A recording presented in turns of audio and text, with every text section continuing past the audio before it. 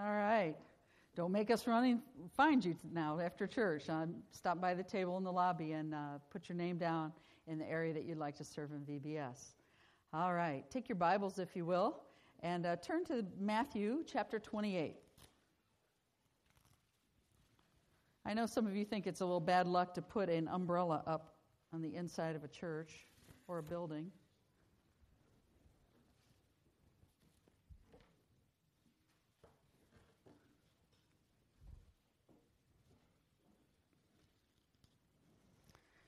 You can wonder about that for most of the message.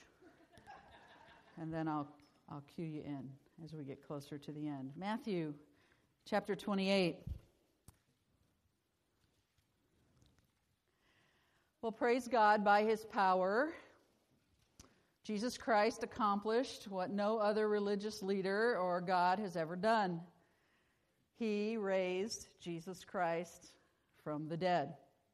Amen. We celebrated that last Sunday. In fact, we should celebrate it every Sunday. By doing this, what Jesus has done by raising from the dead is eternal death has been overcome. All of us today will die a physical death, but eternal death was dealt with and overcome as Jesus rose from the grave. My friends, this is the high point, this is the pinnacle, this is the high spot of Christianity, that Jesus Christ not only died a death, but he rose victorious from the grave. And as a church, my friend, that is indeed our central focus. You know, as we study Moses, as we have Vacation Bible School here, as we reach out to the community, the central focus will not be Moses and the Red Sea. The central focus will not be the burning bush. The central focus will be, have you trusted Jesus Christ as your personal Lord and Savior? And we'll be able to see Jesus and his plan and his purpose and his sacrifice woven right through the story of Moses. So as a church, my friend, this is our central focus. This is the reason that we as a church exist. Our purpose is the gospel. Our purpose is not only to come into the gospel as believers, but our purpose is to spread it, to share it, to give it out. It is, after all, the good news. As we've been talking over the last several weeks, we know that the gospel means that Jesus indeed lived a perfect and a sinless life. We know that he died a death and spilt his blood, as we heard the ladies sing about this morning, as payment, a ransom for our sin. And we know that Jesus Christ, by God's power, was resurrected from the dead, and in doing so, he defeated sin. In doing so, he removes hell as a destination for us. In doing so, he eliminated eternal death for those of us who believe in Christ and we put our faith and our trust in him. My friend, that's the gospel. This is the good news that our mouths need to speak of. This is the good news that needs to stir us to love and to action in others' lives. This is the good news that causes us to do good deeds in the name of Jesus Christ. It's for this purpose. You see, if we remove or extract that purpose, then we just become good people with good things to say and good deeds to do, but without an eternal message to give. And so the gospel, my friend, needs to be front and center at the very, very core of the church and all that the church does. Now look with me, if you will, at Matthew 28. We're going to read some of the very last words that Jesus spoke. Some of them will be pretty familiar to you. We're going to start with verse 16, Matthew 28, 16. Then the 11 disciples went away into Galilee to the mountain which Jesus had appointed for them. When they saw him, they worshipped him, but some doubted. And Jesus came and spoke to them, saying, All authority has been given to me in heaven and on earth. Go, therefore, and make disciples of all the nations, baptizing them in the name of the Father and of the Son and of the Holy Spirit, teaching them to observe all things that I have commanded you. And lo, I am with you always, even to the end of the age. After Jesus' resurrection, there were several times that Jesus appeared to his disciples. If you remember in the book of Luke, Luke writes about the two that were on the Emmaus Road, how that they were walking and talking with a man that they did not know until the Lord opened their eyes to recognize him as to be the Lord. And they said in those verses, "Didn't our hearts burn within us?" There was something that was going on inside of us at the words of this man that we knew that this was of God. And certainly God opened their eyes and they were able to see that Jesus was walking with them. Jesus also appeared to disciples, and in doing so, he would extend his arms and show his wounded hands, and he would show his wounded feet, and he would even part his robe and show his wounded side. And not only that, but he sat down and he ate some fish with them around the fire. Jesus truly, indeed, had physically risen from the dead. And then maybe most importantly, at the Sea of Galilee, Jesus not only appears to the disciples, but he has a personal conversation with Peter. And I'm sure Peter was still a little skeptical, still a little shaky about his relationship with the Lord, because after all, you know, and I know that he denied Jesus, that he even knew him. And now Jesus wanted to zero in on Peter and lock eyes with Peter and talk to Peter and have a heart-to-heart with Peter and ask Peter some pretty riveting questions about the level of Peter's love for him. And if he did love him, then what would he be able to do? Would he be able to feed his sheep? And so we know that Jesus physically appeared to many of his followers, yet here in Matthew, if you noticed in verse 16, if you look there with me, Jesus calls an intentional meeting here.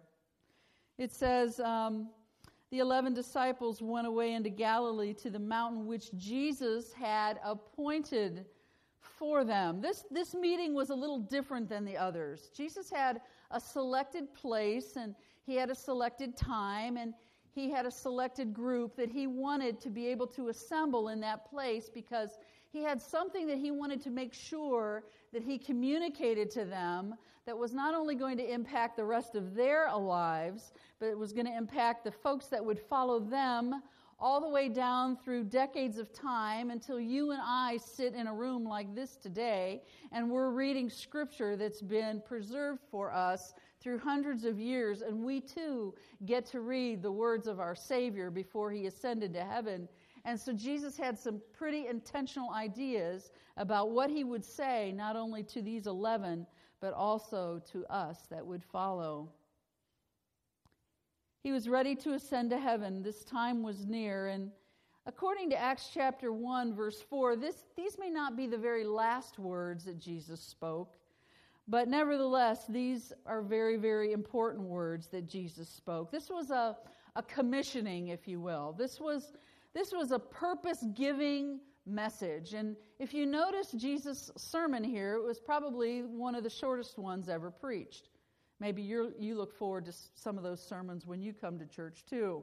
Short ones, concise ones, get to the point, give me the bottom line, tell me what the scripture says and what I need to do about it.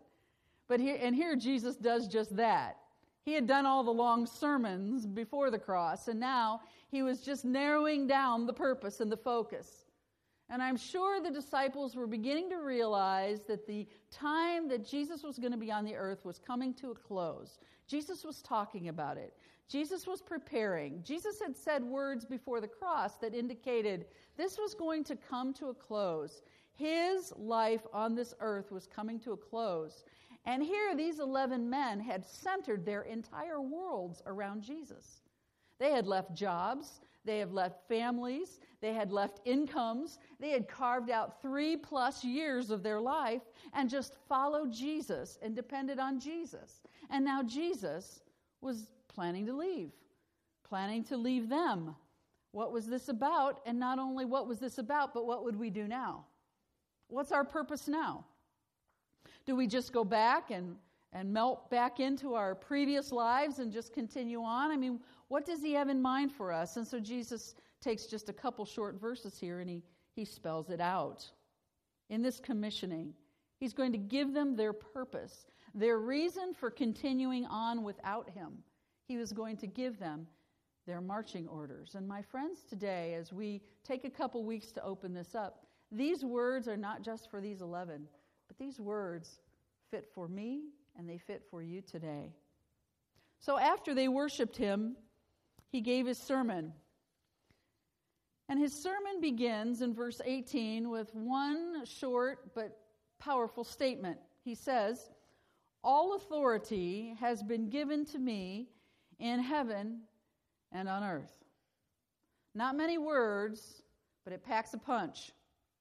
All authority has been given to me in heaven and on earth. In other words, Jesus is saying, I'm in charge.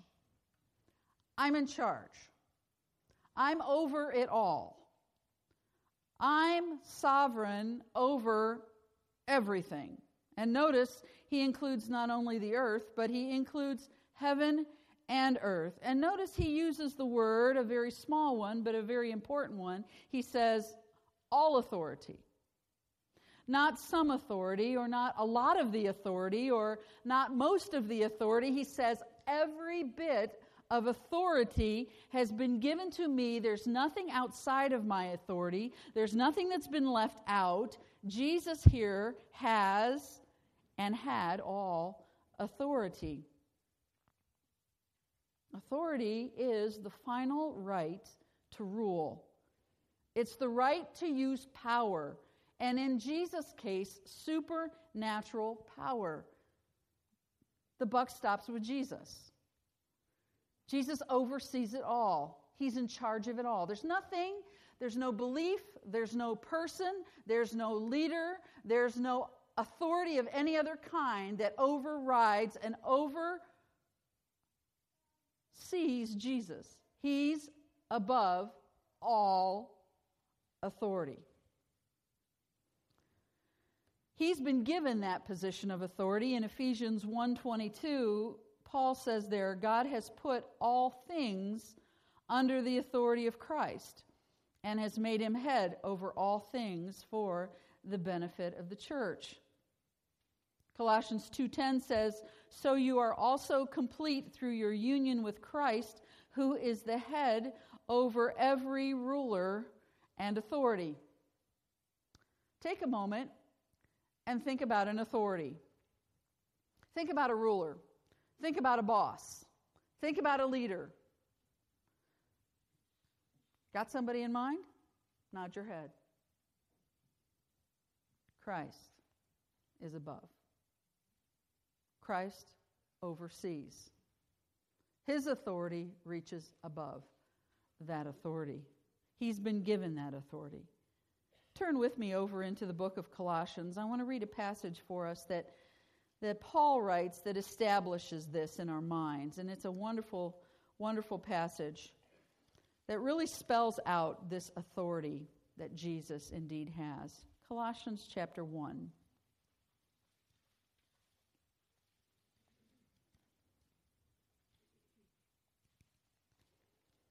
Colossians 1, we're going to start with verse 15.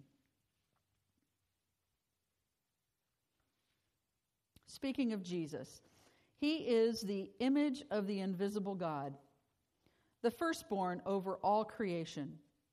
For by him all things were created that are in heaven and that are on earth, visible and invisible, whether thrones or dominions or principalities or powers.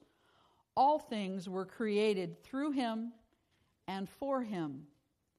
And he is before all things, and in him all things consist.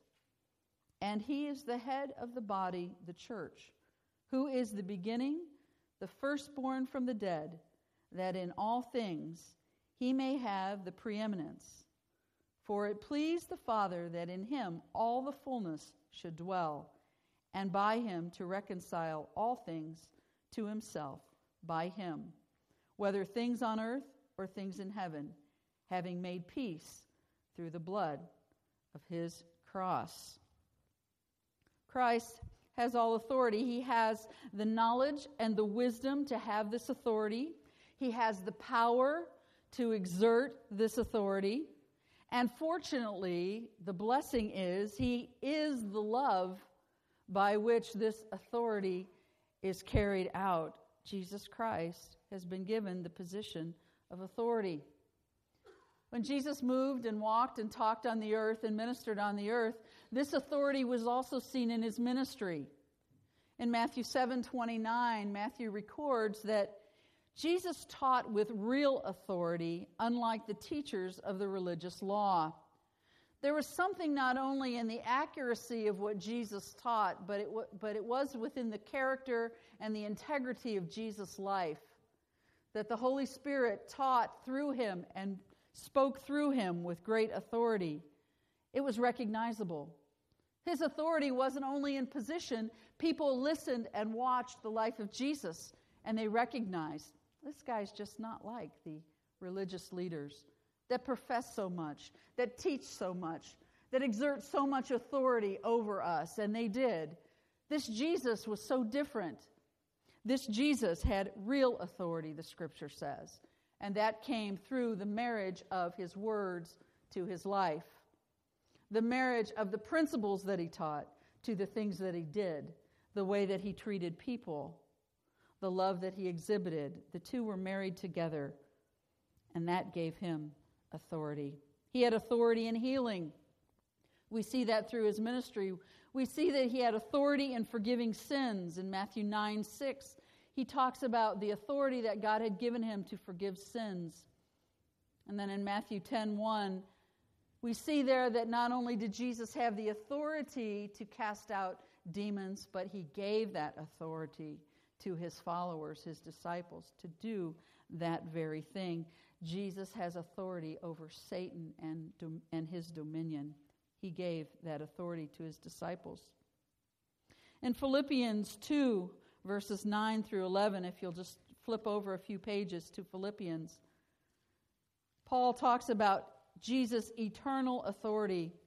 Yes, Jesus was given the position of authority. Yes, Jesus used his authority on the earth, but also Jesus' authority is eternal. Not only established in time past, but provided for us in eternity. Philippians 2, 9, 10, and 11.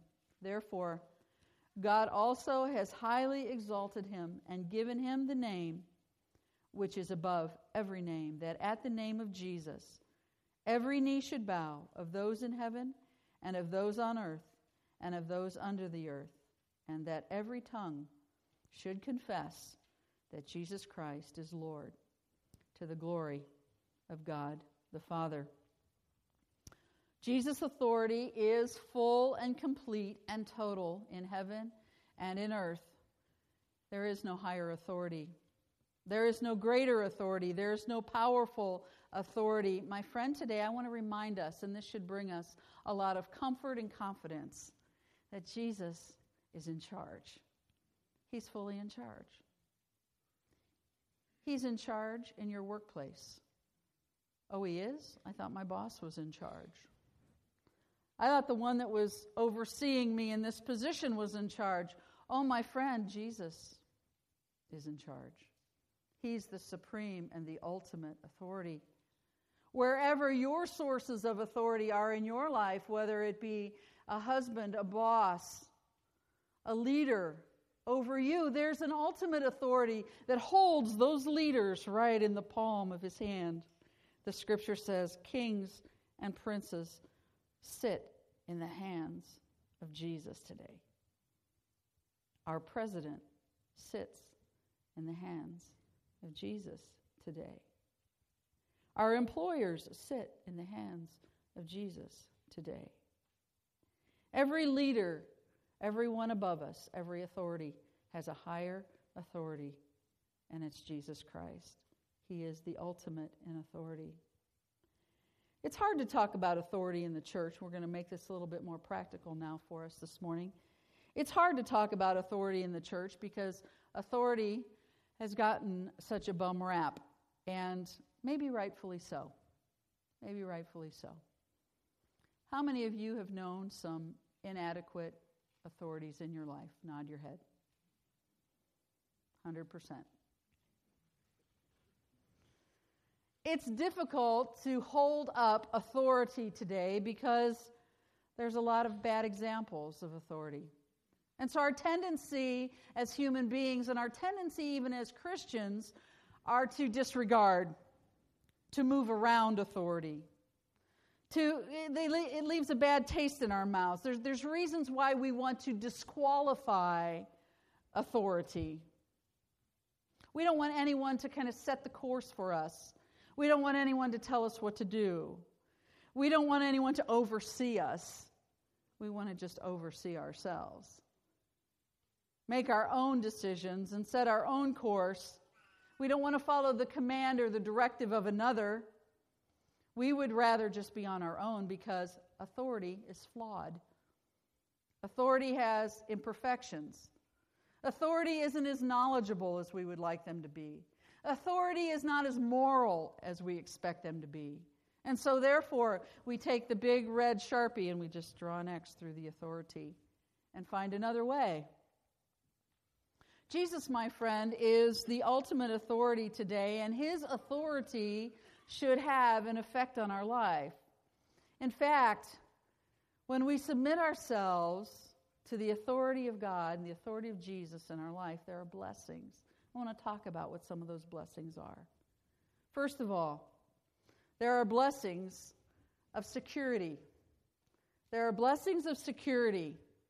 Security in your living. 1 John 4:17 says, "And as we live in God, our love grows more perfect so that we will not be afraid on the day of judgment, but we can face him with confidence because we live like Jesus here in this world."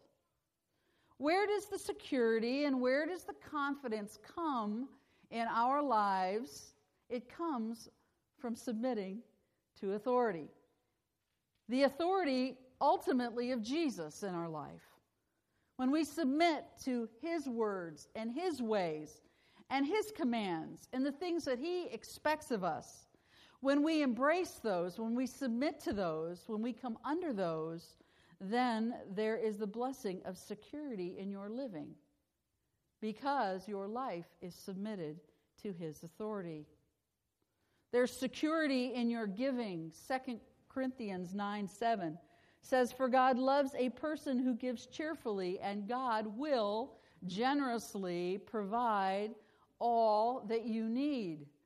Those two sentences go hand in hand because as we submit ourselves to God's plan for our giving in our lives, then we have security that he will provide, as the scripture says, generously for our needs.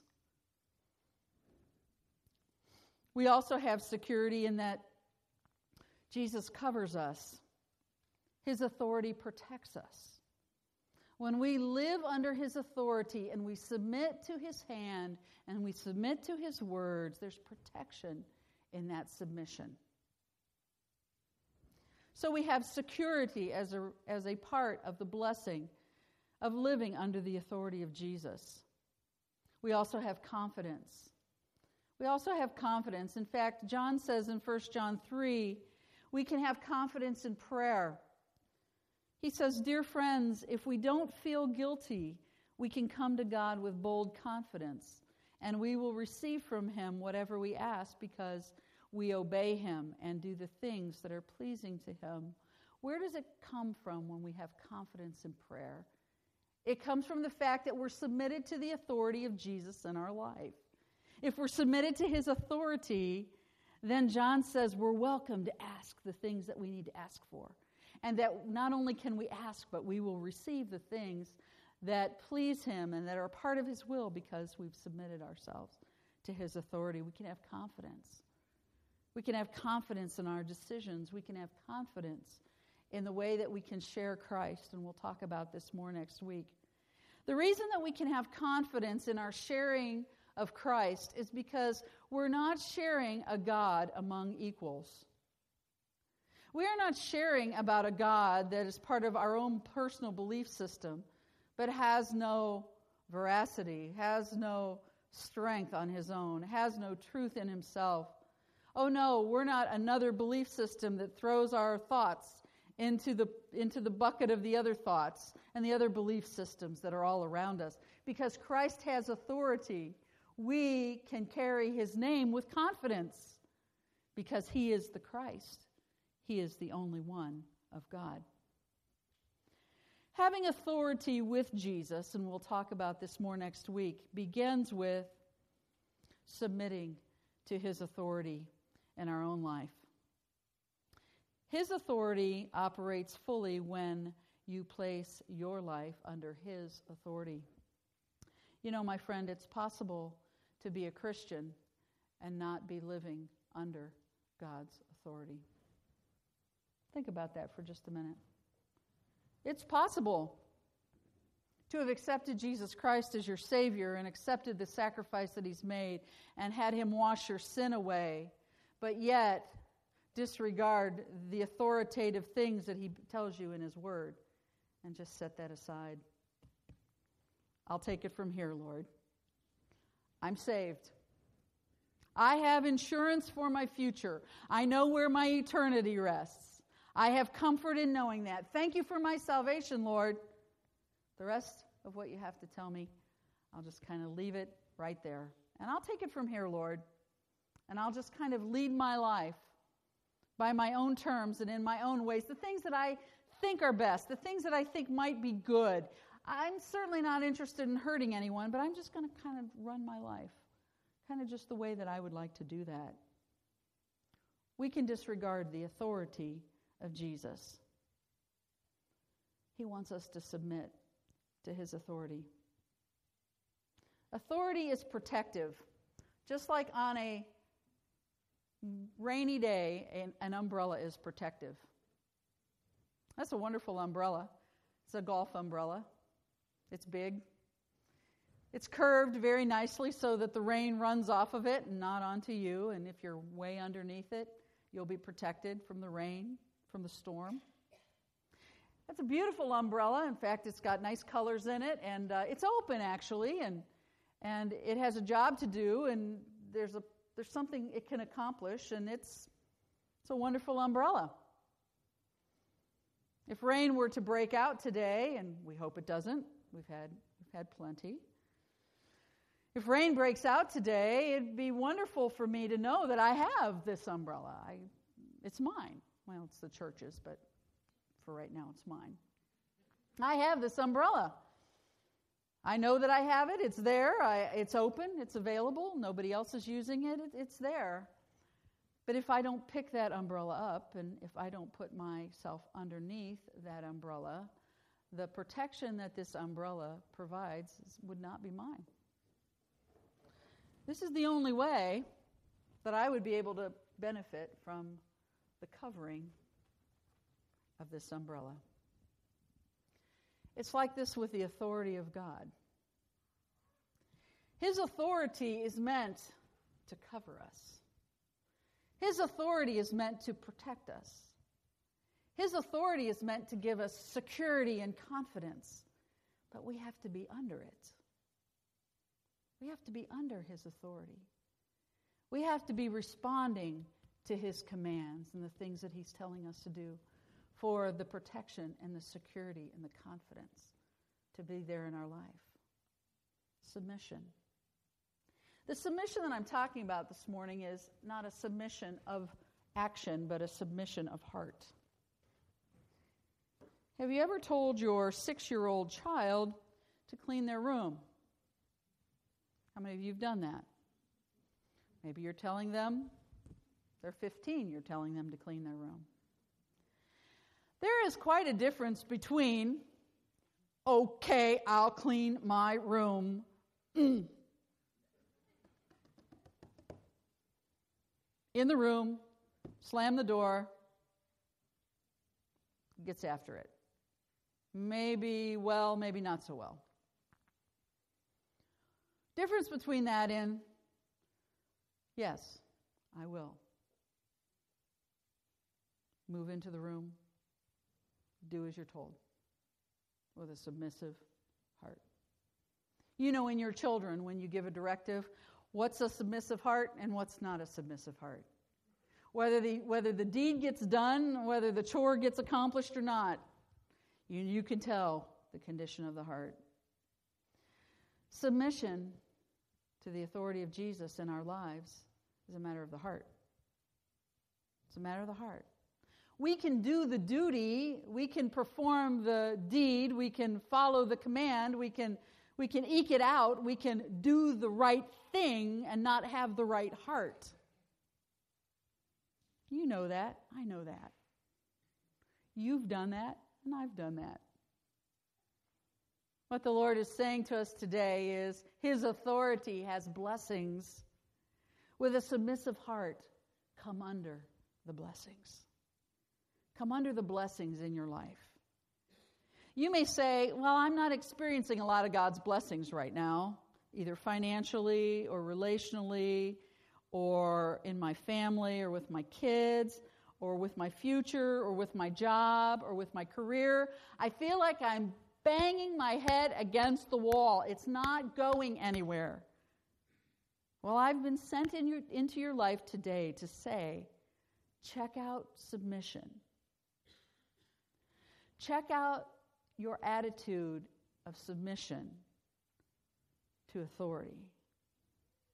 Because in checking that out and placing your heart in submission to the authority of Jesus in your life and the authorities that He's placed in your life, with a submissive heart, opens up blessing, opens up provision, opens up security, opens up confidence. All these blessings can be yours when you come underneath the authority and the blessing of Jesus.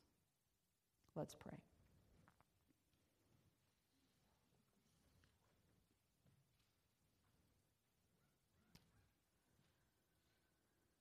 Father, we know from your word today that you have invested all authority in your Son.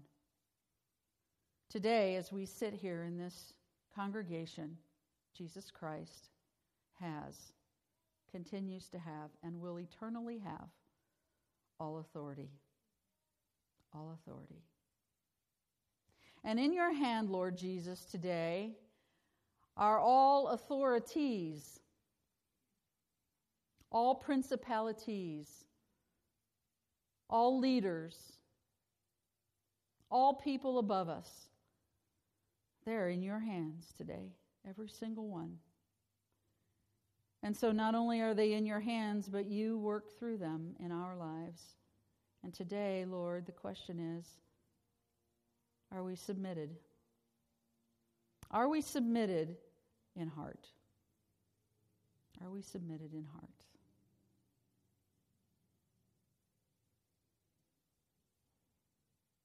For when we are, Lord, there are blessings. There are answers. There is freedom. There is confidence. There is security when we're submitted to you.